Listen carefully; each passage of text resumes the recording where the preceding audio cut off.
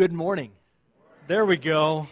Last week, I listened to the message online that Pastor Joe preached, and I was sitting at my computer going, whoa, man, he was good. He was intense. I'm so glad you got a chance to hear from my youth pastor, a guy who I dearly love, and I was so glad that he was able to come and fill in.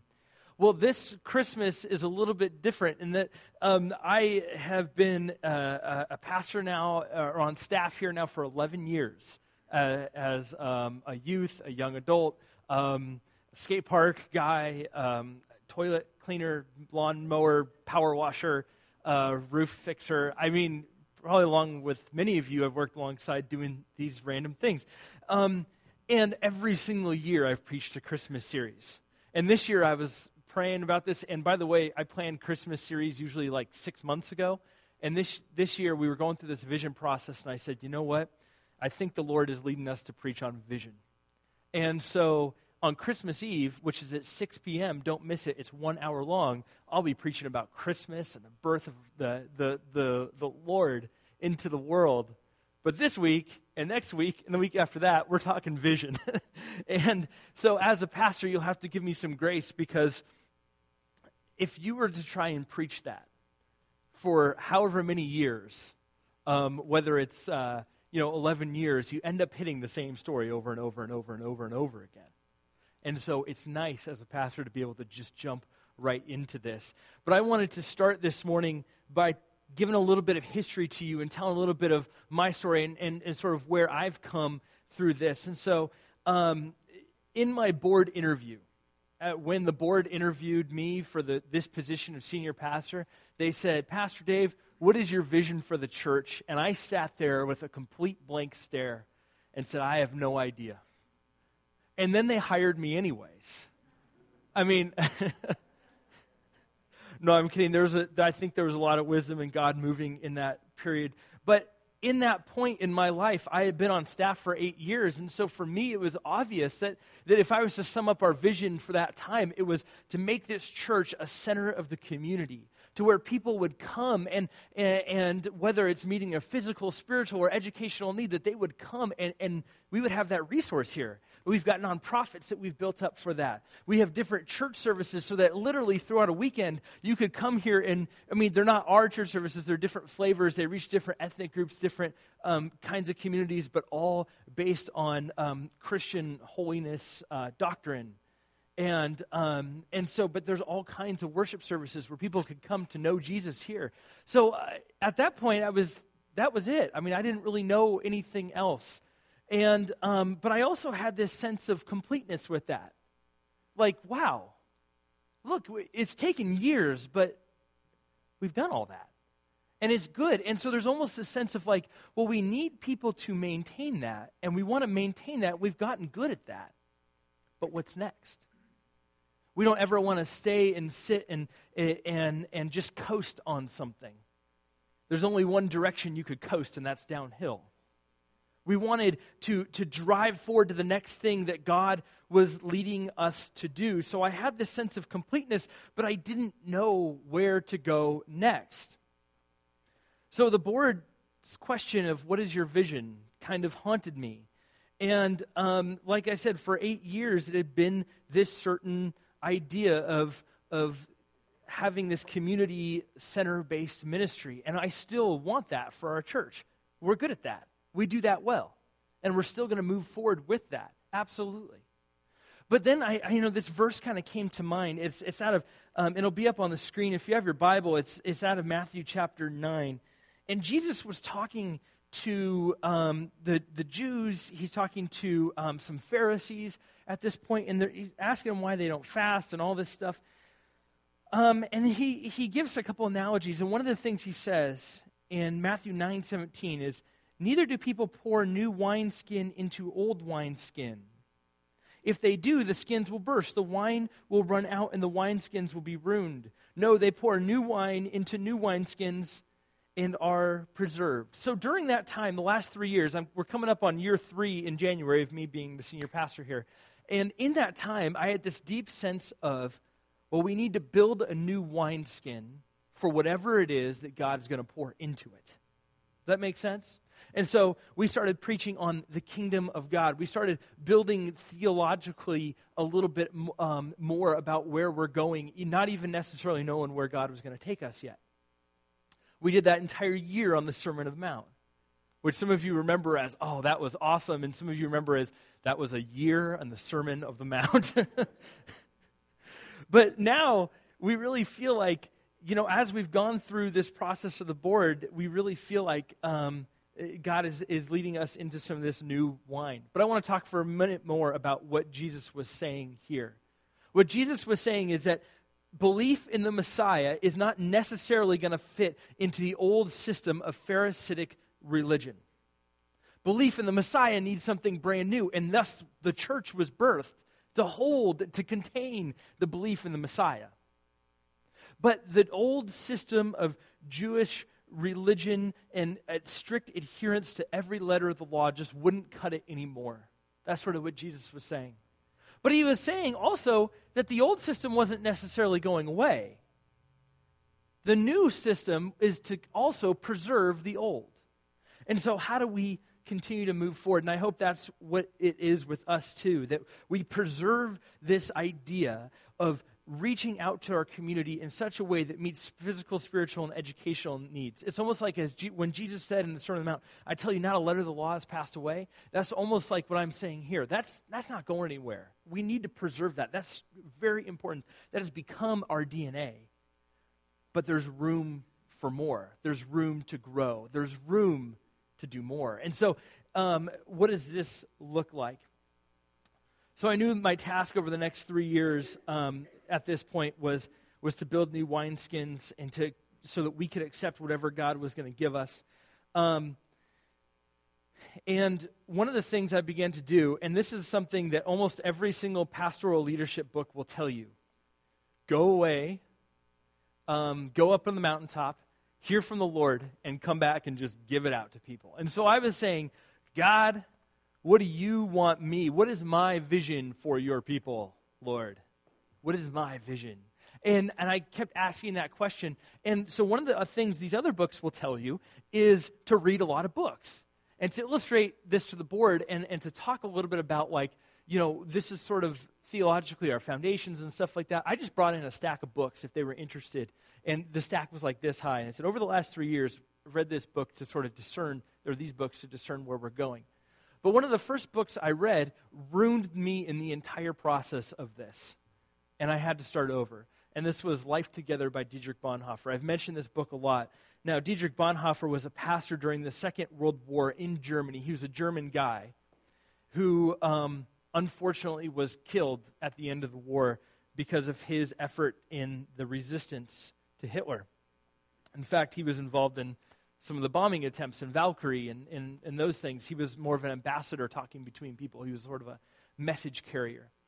And he wrote this little book as he was leading a seminary during this time where Hitler had overtaken the church. He had pushed his men to take the crosses out of the church and replace them with swastika flags. Hitler had changed so much that they took the altars, or the Bibles off the altars, and they put copies of Mein Kampf on the altars. Many of us in the West were completely unaware that this was even happening. I mean, there wasn't the internet. No one Instagrammed it. No one hashtagged, Hitler's going crazy over here. Nobody knew because of our lack of communication. I mean, some people knew. There was letters coming out. And so Hitler wrote this in response to Hitler's vision for the church. But when I read it, it almost hit me flat on my face. And it made me fall down, and I read it over and over and over and over again. And it's going to be on the screen. I want to read it to you. God hates visionary dreaming. Right there. What? That's not what every single church leadership book says. It makes a dreamer proud and pretentious. The man who fashions a visionary ideal of community demands that it be realized by God, by others, and by himself. He enters the community of Christians with his demands, set up on his own law, and judges the brethren of God and himself accordingly. He stands adamant, a living reproach to all others in the circle of brethren. he acts as if he is the creator of Christian community, as if it is his dream that binds men together. I read that, I underlined it, I read it again, and then I read it again. And I've read it so many times, I've shared it with the board a couple of times, and so God rebuked me when I read this. I mean, I went away to read this summer. I literally went away and I brought a stack of books, and I just read. And I was seeking the Lord, and when I read that, it just hit me that it's not what is my vision for the church. That's the wrong question. It's what is God's vision for the church? Out of Scripture, what does Scripture tell us that we ought to be doing? Because we could come up with all kinds of fun, fancy things. You know, and also, by the way, I think that meeting physical, spiritual, and educational needs, all that, I'm not saying that's not directly out of Scripture, because it absolutely is out of Scripture. So what I wanted to do today is sort of give you the biblical, theological overview and take you on this like major journey that I've been on with all of this, and we're going to land at our vision statement that the board has now kind of codified and developed. We're going to land there. And then the next couple weeks, we're going to talk a little bit about where I believe that the Lord is leading us with this.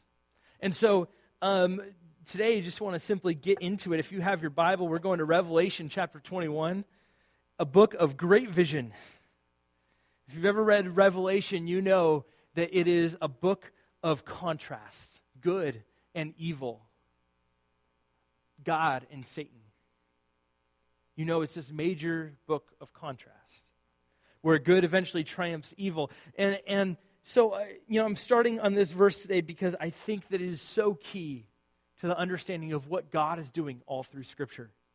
It's almost like the entire theme of the Bible summed up in one verse. That's always convenient when God does that, especially for me, who has to teach every week. So Revelation 21, verse 5, and this is the vision of the new Jerusalem, the new heaven, the new earth. And if you've ever read Revelation, you know it ends in this glorious vision of God creating this heaven and earth, and it just combining, and evil and all that stuff disappearing, and God's people reign. Revelation 21, 5. He who was seated on the throne said, I am making everything new. Then he said, write this down. These words are trustworthy and true. When he says, I make all things new here, what he is saying is the same thing that Jesus said, the same word when he talks about new wineskins. This word new is in there a couple of different times. And it's that same exact word. And so the question I have when I read this is when? Because Revelation, it could be talking about the big word coming, eschatological future, which means a long time now, or it could be meaning past tense or present tense. When is God talking about? And I actually called a Greek scholar this week because I had looked it up in Greek, and I was making sure it was cool as I called him, and I was right. So my research paid off. So anyways, there's an element of the past and there's an element of the present in this. But there's almost this always like in this verse, in the tense that he is using and the way that he uses the Greek, talks about it into the future as well. So it's almost past, present, and future all in this verse. So God is saying, I am making all things new. It's just a part of who God is. It's in God's nature to create. He is creator. And so what he's saying is, just as much as I created all of heaven and earth, I am recreating and refashioning this world into my image after it got so messed up with sin. And I want to refashion you. I want to make you new into my image. And so when you read this verse, there's this great sense of an anticipation of what God is doing here, that there's this new heaven, there's this new earth, and God is beginning something all brand new. It's like God infused something new into the system that maybe at the point of resurrection 2,000 years ago, that was a new event. God infused something new into the system, and because of that, something's happening here. In fact, there's a lot of New Testament biblical scholars that say what this verse is actually pointing to is the resurrection of Jesus. Because the resurrection of Jesus is actually the beginning point of a new creation, because he went from death to life. Now I want to make that point again in 1 Corinthians chapter 15. So if you have your Bibles, flip with me there. If you have your iPads, point there. Tap with me there. I don't know the verse we use for that. Okay, well, apparently I didn't mark it off. Yes, I did. 1 Corinthians 15. Now, Paul is making a point to a church who was beginning to disbelieve the resurrection. So a church that was beginning to say, I don't know, is this whole resurrection thing real? Did it really happen? And so Paul makes this point. He says, chapter 15, verse 20, but Christ has indeed been raised from the dead, the first fruits of those who had fallen asleep. For since death came through a man, the resurrection of the dead comes also through a man. For as in Adam all die, so in Christ all will be made alive. Paul is saying something radical happened at the point of resurrection that we cannot miss, we cannot forget about. Something radical happened in Adam. Because of Adam's sin, all humanity began to die. And because of Jesus, now all people have a chance to live. So something happened, and it was the resurrection. God making all things new in your life and in mine, in the church's life and in the world. God is doing something incredible. What Paul is essentially saying is, because Jesus defeated death, so can you. You can live with God eternally. Almost as if to say, God is taking this world full of broken people and inviting them to himself into the church. And he's inviting these people to be redeemed. And then he's inviting those redeemers to go out and redeem other people. So we have this sense, and by the way, most of you know I always do this. Father, we pray for that first responder. We pray that you would take care of them and whatever accident that they're going to or thing that they need, we just pray you be with them. Amen. Always a good thing to remember in the car, by the way. So we see this passage in light of the whole biblical narrative that God is doing something brand new, that sin has sort of ruined this world, has kind of flawed us, our characters, and who we are. And Jesus came to radically restore all of that. So flip with me to Matthew chapter 11, because there's more to this story. It's not that God wants to do this sitting in his office and saying, you're redeemed, you're redeemed, you're redeemed. God actually has this greater plan. So flip with me to Matthew chapter 11 on this. Jesus has this great conversation with his disciples and with the people around him. Matthew 11, 28 through 30. And he simply says this: come to me, all who are weary and burdened, and I will give you rest. Take my yoke upon you and learn from me, for I am gentle and humble in heart, and you will find rest for your souls. For my yoke is easy and my burden is light. We cannot begin to understand the massiveness of this statement until we really dig deep into it. This was no mistake. It's a very intentional thing that Jesus said because it involved rest. If you were a Jewish person at this time, the concept that you have of heaven is rest with God. That's the concept you have. Because all the way through the Old Testament it says, and they will rest with God, or they will enter into his rest. So all throughout the Old Testament, the Jewish understanding is shalom, is peace and Sabbath. That's the Jewish understanding of this. So when Jesus said, come to me all who are weary, I will give you rest, it would have immediately went to the ears of his Jewish listeners, which was all the people there at the time, and said, come to me and I will give you life with God. I will give you heaven. I will give you eternal life. That's what it sounded like to his first Jewish hearers. And Judaism taught something equally interesting. They taught that you had to be yoked with the Torah, and the measure of your success was how submissive you were to every letter of the law. So the rabbis and the Pharisees at this time said, come to us all who are weary, and we will yoke you with this Torah, with this biblical law. And you'll have to follow all of it. How inviting is that, right? And Jesus' call was entirely different. Come to me, all who are weary, all who are burdened, and I will give you true Sabbath, rest. Wow. This is huge to his Jewish listeners. And today, one of the other things that we see is, first of all, in the Jewish identity, you were yoked with the Torah, with the law, which they saw as alive and active, by the way. That's where the verse in Hebrews, the word of God is alive and active, sharper than a double-edged sword. Jewish people believe that about the Torah. But what Jesus said was, come to me and we'll be yoked together in this.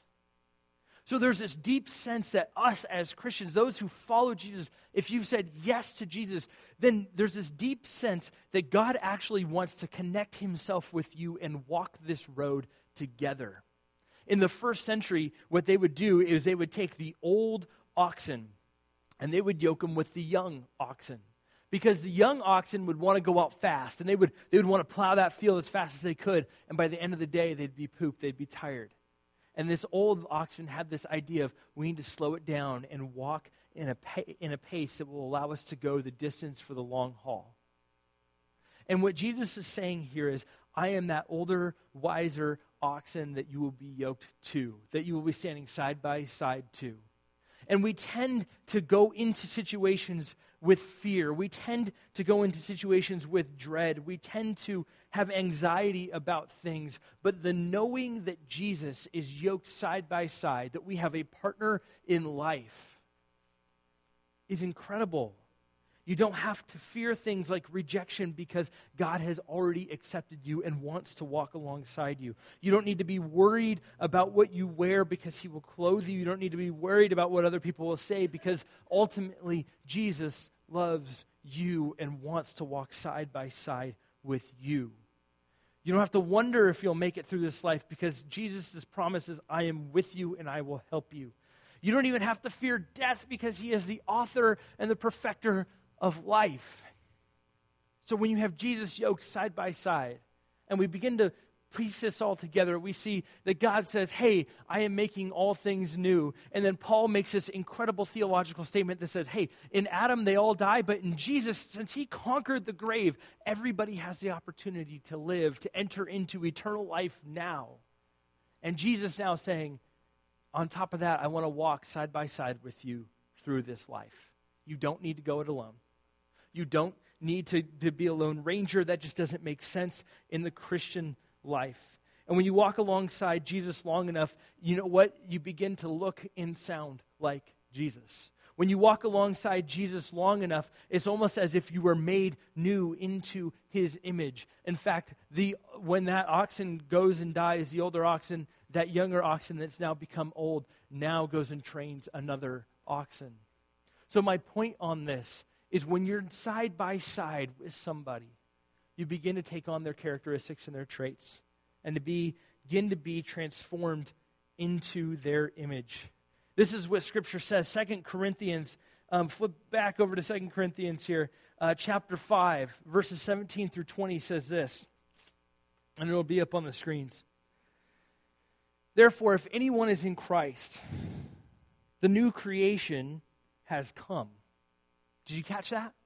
If you're in Christ, the new creation has come. God intends to make you new. The old has gone, the new is here. All of this is from God who reconciled us to himself through Christ and gave us the ministry of reconciliation, that God was reconciling the world to himself in Christ, not counting people's sins against them. And he has committed us the message of reconciliation.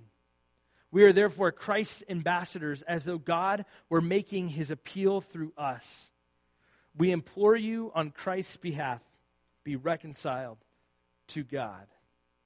I mean, Paul actually calls Christians a new creation, that we are Christ's ambassadors or representatives, that we have this message of reconciliation. And what is this message supposed to do?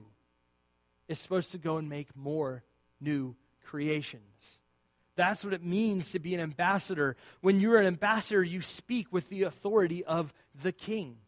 When I was in college, I had this great opportunity, and now I wish I could do this all over again, but I was on the Model United Nations team, and we went to New York, And the nations we represented, we got to meet with their permanent representative to the United Nations.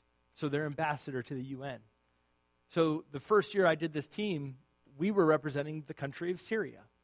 And so I got to meet with Faisal Mcdad, the permanent representative to the UN from Syria. He spoke, now there's things I'd love to ask him, but he spoke with the absolute authority of the Syrian government. Bashar al-Assad, he spoke with the authority of al-Assad because he was empowered to do that. He was given that role, given that title. And what Paul is saying here is, you are Christ's ambassadors. I am giving that to you. So if you've said yes to Jesus, then that is your role. Now, the only way to speak with the authority of the king is to read what the king has to say. Amen?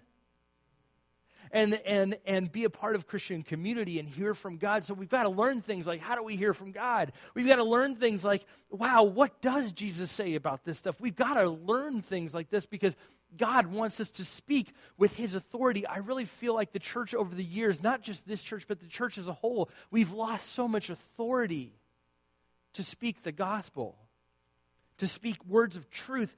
We've just lost that. And partly it's because of biblical illiteracy. And we need to gain that back. We need to grow and understand more of what Scripture says. We need to know so that we can speak with authority from the King. What I think the challenge here is to believe that what we do here on Sunday morning, what you do at home when you pick up your Bible and you read, what you do whenever you put your headphones on and listen to the Scriptures through the Bible app, that's one of the most important times of your day, of your week, and of your month. I think that's one of the most important things that we need to come to grasp of. That is so important because we are hearing the word of the King. We are reading the words of the King, and we get to be ambassadors. We have to train ourselves in that. You don't just say, oh, I'm an American, I'll go be an ambassador. I'll go be an ambassador to somebody. I would offend the rest of the world like crazy because I wouldn't know their customs or beliefs. I wouldn't know what they thought. So you need to be trained in order to be an ambassador. So when you come here on Sunday morning, you're equipped for ministry. When you read your Bibles, you're equipped for ministry. When you listen to the Word of God, you're equipped for ministry.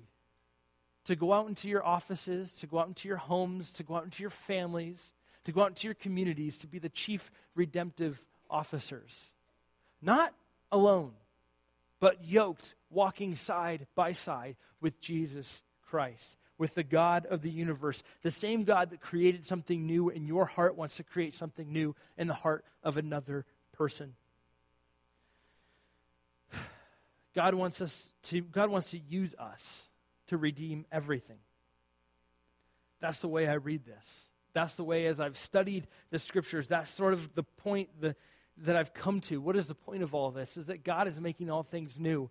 That something new happened when Jesus rose from the dead, and that he wants you and me to be a part of it. And so what is that supposed to look like? And we know how the world is supposed to respond. Flip with me to Romans 8, 18 through 21. And I've shared this verse with you guys before because I'm so captivated by this verse. I want it to be true more and more in our lives. The Bible says the world wants the children of God to be revealed. The world wants the church. That's what the Bible says. Flip with me to Romans 8, 18 through 21. It says, I consider that our present sufferings are not worth comparing with the glory that will be revealed in us. For the creation waits in eager expectation for the children of God to be revealed. For the creation was subjected to frustration, not by its own choice, but by the will of the one who subjected it, in hope that the creation itself will be liberated from its bondage to decay and brought into the freedom and the glory of the children of God. What Paul is saying here is that the world is waiting for to get a picture of what true forgiveness looks like. The world is waiting to see integrity modeled. You know what our world loves to see? Failure, right? Or else there wouldn't be any good news. Our world loves to see failure. What if when somebody's wrong, they said, hey, I'm a Christian, and I want you to know that because I'm a Christian, I've got to admit when I'm wrong. And I know this is a major news story. I'm going to get crucified in the press, but I'm wrong. I was wrong. I should have said something. I'm wrong. What does the media do to those kinds of people? We can look at them and go, wow, look at that integrity. But we don't ever see that. I heard this example. What if on the barge where they were drilling for oil in the Gulf, and there was that giant BP explosion a few years back, they knew 4 days before that there was a bad gasket. But if they didn't keep drilling, they wouldn't have kept making the money. They wouldn't have kept making the profits. What if one of those guys just said, hey, my conscience will not allow me to continue. I know the consequences of this. I know what can happen. And so I'm going to speak up right now and say we can't do this anymore. We've got to cease all operation. We've got to cease making millions of dollars because we don't want an accident to happen. I mean, the review showed that they knew that something was going to happen. What if somebody would have stood up? And what if nothing would have happened? There wouldn't have been an explosion, but that person would have been fired. I think the world longs for the kind of church that would stand up and say, yeah, your medical bills this week, we got you. Your mortgage this month, yeah, we got you. You were integrous with your life. You revealed Christ to this world. We've got you. I think the world longs for the kind of church that shows true forgiveness and redemption among families and among people that admit when they're wrong. I mean, how revolutionary would that be? But we like to hold on to our fortified position, and we don't like to give anything in our families sometimes, or with our friends, or with our staff, or with whatever. We have to be right. But what would the boss look like that said to his employee, hey, I've been wrong this whole time. Would you forgive me? What kind of example would that show? The world longs for this kind of stuff, folks. The world longs from it from you or from me. And one of the reasons why the church has lost its power and culture is because the culture doesn't see it. The culture looks at the church and goes, oh, I don't know, the same as everybody else. Why should I go? I long to see a radically different community, and I think that's what God longed for too. And that's what I'm so excited about this morning, is that I really believe that the world wants to hear this story. James Cameron is a good example, and I've used him as an example one time before. He's an atheist. In fact, whenever he's given opportunity to speak about religion, he constantly, tries to hammer a nail in the coffin of Christianity and of Jesus' resurrection. In fact, he made a documentary trying to put a nail in the coffin, showing DNA evidence, all this stuff, which he didn't end up showing, of that Jesus was actually buried with a family and all that stuff. But James Cameron doesn't like Christians, but he must love the story of Christianity. Because how is it that you write a story about a young man that goes on a ship destined for disaster, destined for destruction, and saves the life powerfully of a woman, and her life is utterly transformed as a result? How is that possible when you don't like Christians, but you like that story? Or you write a story where there's these people, the Na'vi people, and these Americans that they go and they become avatars, which is actually a word for incarnation. Hello. The incarnation of Christ, meaning God becoming flesh. They incarnate into their world, save the population, die for them, and then get raised to life again. The world wants to hear this story. People that made millions of dollars. We've been telling it for 2,000 years. The world loves to hear redemption stories, and we have the one true redemption story. And I think the world just loves this because the world craves forgiveness. The world craves when people speak kindly and gently to others. Don't you? I mean, I see people go, wow, and they kind of rub their heads like, that was different. The world craves genuine love. The world craves people to give more than they receive. The world craves this. The world craves true and genuine joy in the midst of disaster. The world craves that. And what Jesus is saying is, I want to make this new in you. I think the world could be totally and utterly captivated by Jesus, but they have to see it lived out in our lives first. They have to see it. In fact, what Romans 8 tells us is that for the creation waits in eager expectation for the children of God to be revealed. Children of God is a major theme in the book of Romans and the book of John. Basically saying, if you said yes to Jesus, you're the children of God. So they're waiting. Creation is waiting for us to be revealed. Creation is waiting for Christians to stand up and say, hey, human trafficking, we got to stop that. Creation is waiting for us to say, hey, simply beating up on others, we got to stop that. Creation is waiting for us to stand up and actually live out our faith. And it might be scary at first. It's going to be scary at first. But you'll be amazed when people go, that was different. That was amazing. Why did you do that? I think the great lie of the enemy is to get us to believe that simply the way we are, the way we were born, is it. And there's no transformation possible. In fact, I think now, more than ever, we live in a world that does not believe that human transformation is possible. But that's what the world is waiting for, right? Human transformation, true transformation. But we live in this sense of this world where people say, well, that's just the way you are, and we need to celebrate that. Or, better than anything else in counseling. I remember years and years and years ago, I was in premarital counseling. I was doing it for a young couple, and I was even almost about their age. But one person was really annoyed with the other person, and the other one said, well, that's just the way I am, and that's just the way I was raised. And I said, so you were raised like a jerk? And so you think that's a good thing? So every time that you make this person mad, you could just say, oh, I'm just a jerk, right? That's okay with you? And they were like, well, okay, I see your point there, Pastor. I have a tendency to tell it like it is in counseling. We tend to celebrate these kinds of things. We tend to say, that's just exactly how I am anyways. Nothing's going to change me. But what Jesus wants to give us something radically different. This is why we keep hearing things all through the Bible, like born again, made new, new creation, conformed to the image, life in the Spirit, adopted to sonship, new life. We hear this over and over, and there's a billion more I could give you out of Scripture. But we hear it over and over again. So stated bluntly, the vision of this church starts with transformation. It starts with the vision of God. That true transformation is possible.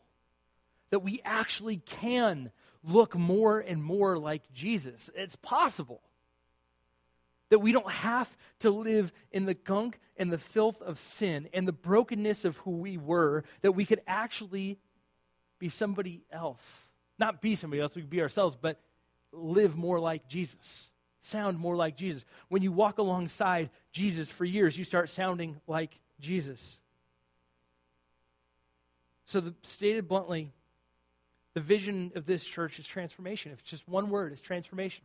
So if somebody says, what's the vision of your church? Say, it's God's vision, it's transformation. But we built on a little more than that. One of the things I want to show you is transformation stories. And this week we filmed Jill Blanchard. Jill was baptized here a couple weeks ago, and we wanted to share with you a little bit more of her story because it's never just, oh, I'm baptized and now I'm great. There's way more to that story. So we want to share a little bit more with you there. Josh, you have that going?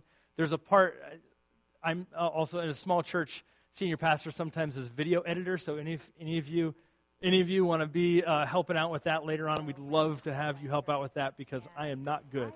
And so there's parts where it looks like it ends, but it doesn't end. It's 4 minutes. Go ahead, Josh.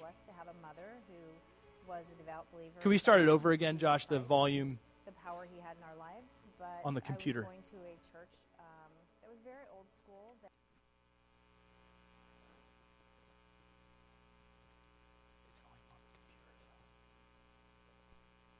That preached out.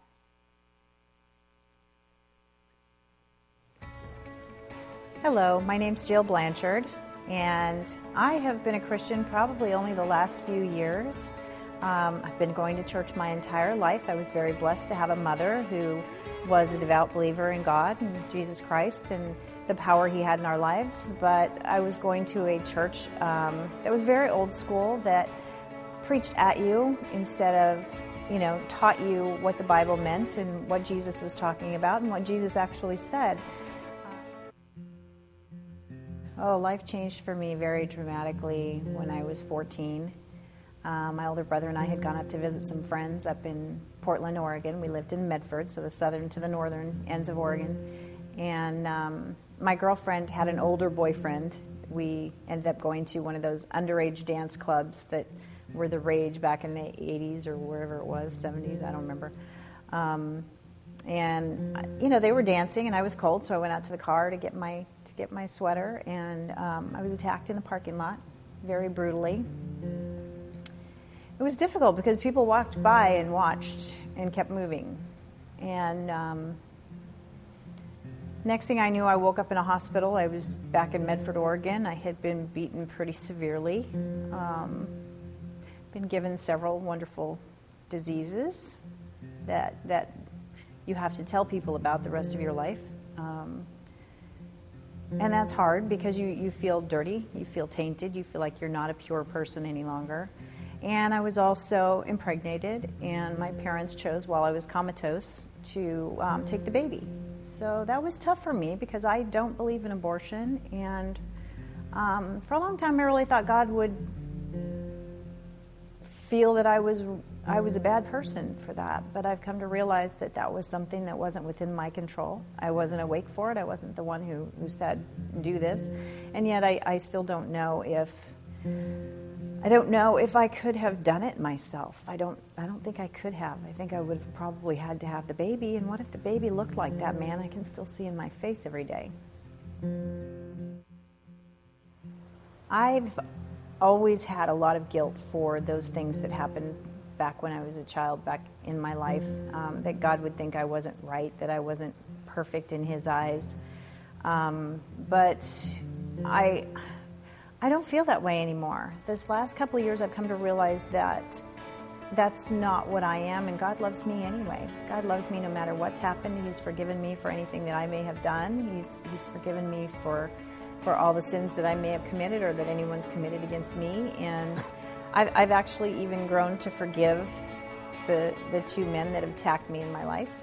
And so I feel very comfortable in that now. I don't have guilt for it any longer.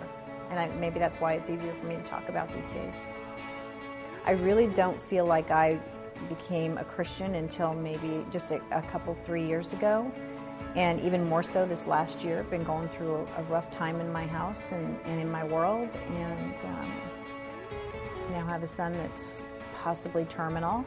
And it's been very difficult, and God's been where I've gone for solace. And I have a beautiful friend named Marlia Cochran that has brought me through that. She's been my spiritual mentor and has started explaining a lot of the Bible to me. And one day she'd been inviting me to come and visit this church that she goes to.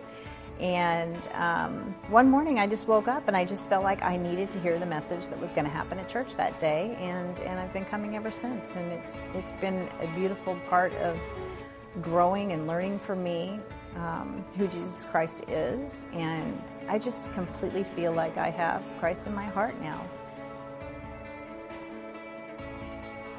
I've been transformed.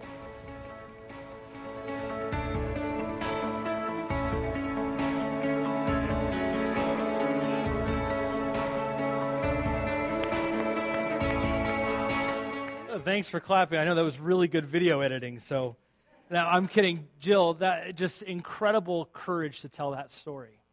Incredible courage. But do you see also, she's not holding on to the guilt anymore. She's not holding on to the shame. She's not holding on to the brokenness. I mean, how many stories have you heard of physical abuse, rape, impregnation, forced abortion, that people have come out and said, I've forgiven all of those people involved? That's not of this world. That is something radically different. That is Jesus infusing himself into the system. That is different than you ever hear. You hear, if I ever see that person again, I am going to, it's different. And then you hear in that story that God used Marlia as a redeemer to bring her to this point. So God wants to use you as a redeemer. God wants to use you in powerful ways. And we're going to continue to hear some more of these stories. And even if you want to share your story, rip out that thing in the bulletin and let us know. And we'll be happy to schedule that with you. So as a board and a staff, we looked at the Bible. We sought the Lord. We asked the Lord to reveal what this vision would be in our lives. And we asked the Lord to reveal his heart through Scripture. And here's what we landed on. There's a fill in the blank in your notes because we want you to remember this. It's really important. So it's going to be up on the screen right now. It's transforming lives, families, and communities through the truth, love, and power of Jesus Christ. Transforming lives, families, and communities through the truth, love, and power of Jesus Christ. I mean, I could preach on this for like 10 weeks. There's so much to say here. But just to give you this little brief picture, lives, families, and communities. We see in Acts chapter 1, go to Judea, Samaria, and the ends of the earth. And this is sort of this idea. It starts with you transforming lives. It doesn't start with, okay, I'm going to run out and transform my community. It starts with you being transformed. If we want to grow as a church, we need to be transformed people. Simple as that. If you want to see your family become transformed, then you need to become transformed. And if you want to see transformed communities, then we want to see transformed families first. So we want to be transformed, but not just by any kind of transformation, not just an extreme makeover or wearing different clothes or anything like that. We want to see truth. John chapter 14, I'm the way, the truth, and the life. And that word truth is so important in our culture these days. Because after all, what is truth anymore? And there's so many different ideas of what truth is, and our world doesn't trust truth claims anymore. So we need to figure out, how do we say that this is the truth and back that up with our lives? Love. God is love. Foundationally, at the very core of God's character is love. And we need to be transformed into people that love deeply. Love people so much that our hearts break when we hear about broken families. Love people so much that when we see that person, like Lindy mentioned the bell ringer, and when she said that, I almost chuckled because yesterday or a couple days ago, I was exiting a place, and there was one guy that was way more talented than ringing bells. He was playing a trumpet and had the thing on his knees, and he was like a one-man band. It was awesome. But when we see things, the love needs to stir in our hearts so that compassion comes out. And the power. We almost live, I would say that right now we're on the brink of living in a world that doesn't believe in the supernatural power of God, and that's bad. That's a wrong thing. We cannot have the church not believe in the supernatural power of God.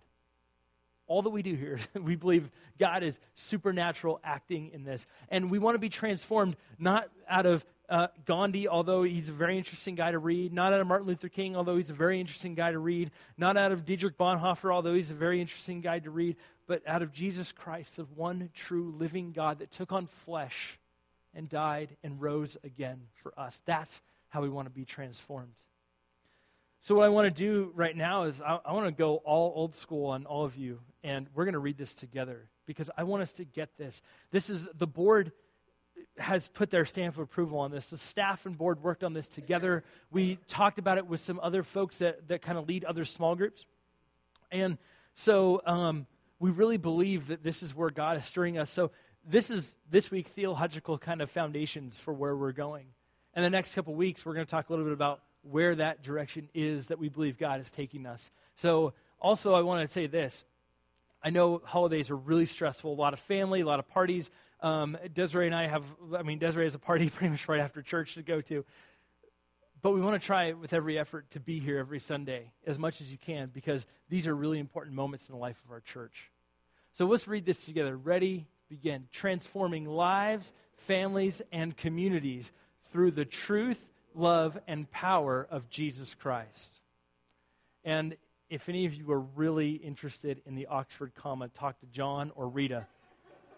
There was a big battle over where commas should go, but this is where we believe we're headed. I want to actually invite the band to come up on stage. We're going to take communion in a moment here. There's so many band members. I just want to invite you to come up on stage now so that in hopes that by the time I pray, they'll all be here. By the way, didn't they sound just phenomenal this morning? Wasn't it great? I know. Amen. I got to give Mariah her music stand back, too. Maybe you're here and you're holding on to something from the past. Maybe you're here and you're holding on to some brokenness from the past. I don't know what that is, but I want to challenge you today that the vision starts with you. The vision starts with you. It's it. It's one person. What is the vision of the church? Transformation. And so I want to challenge you right now. If you feel like, man, I need to be transformed into the image of God. Maybe you're already a Christian. And you're like, man, but I still act like I'm not. I want to challenge you to be transformed. And maybe right now, whether it is you need to come to the altar and pray or get on your knees at your chair or whatever that moment looks like for you, I want to challenge you to pray about that and to ask the Lord to transform you. And then what I want to do right now is I want to pray for this vision. And I just want to ask that you would pray with this through me for the future and the direction of our church, because I think God is going to do some amazing things in this community. So let's go to the Lord right now in a moment of prayer.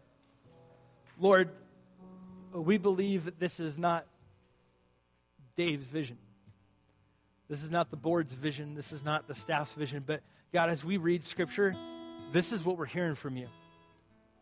That you want us to be redeemers, that you want the world to be transformed into your image, and that you want to use your truth, your love, and your power. You want to use all of that and transform people in the name of Jesus. And God, we want to be all about that.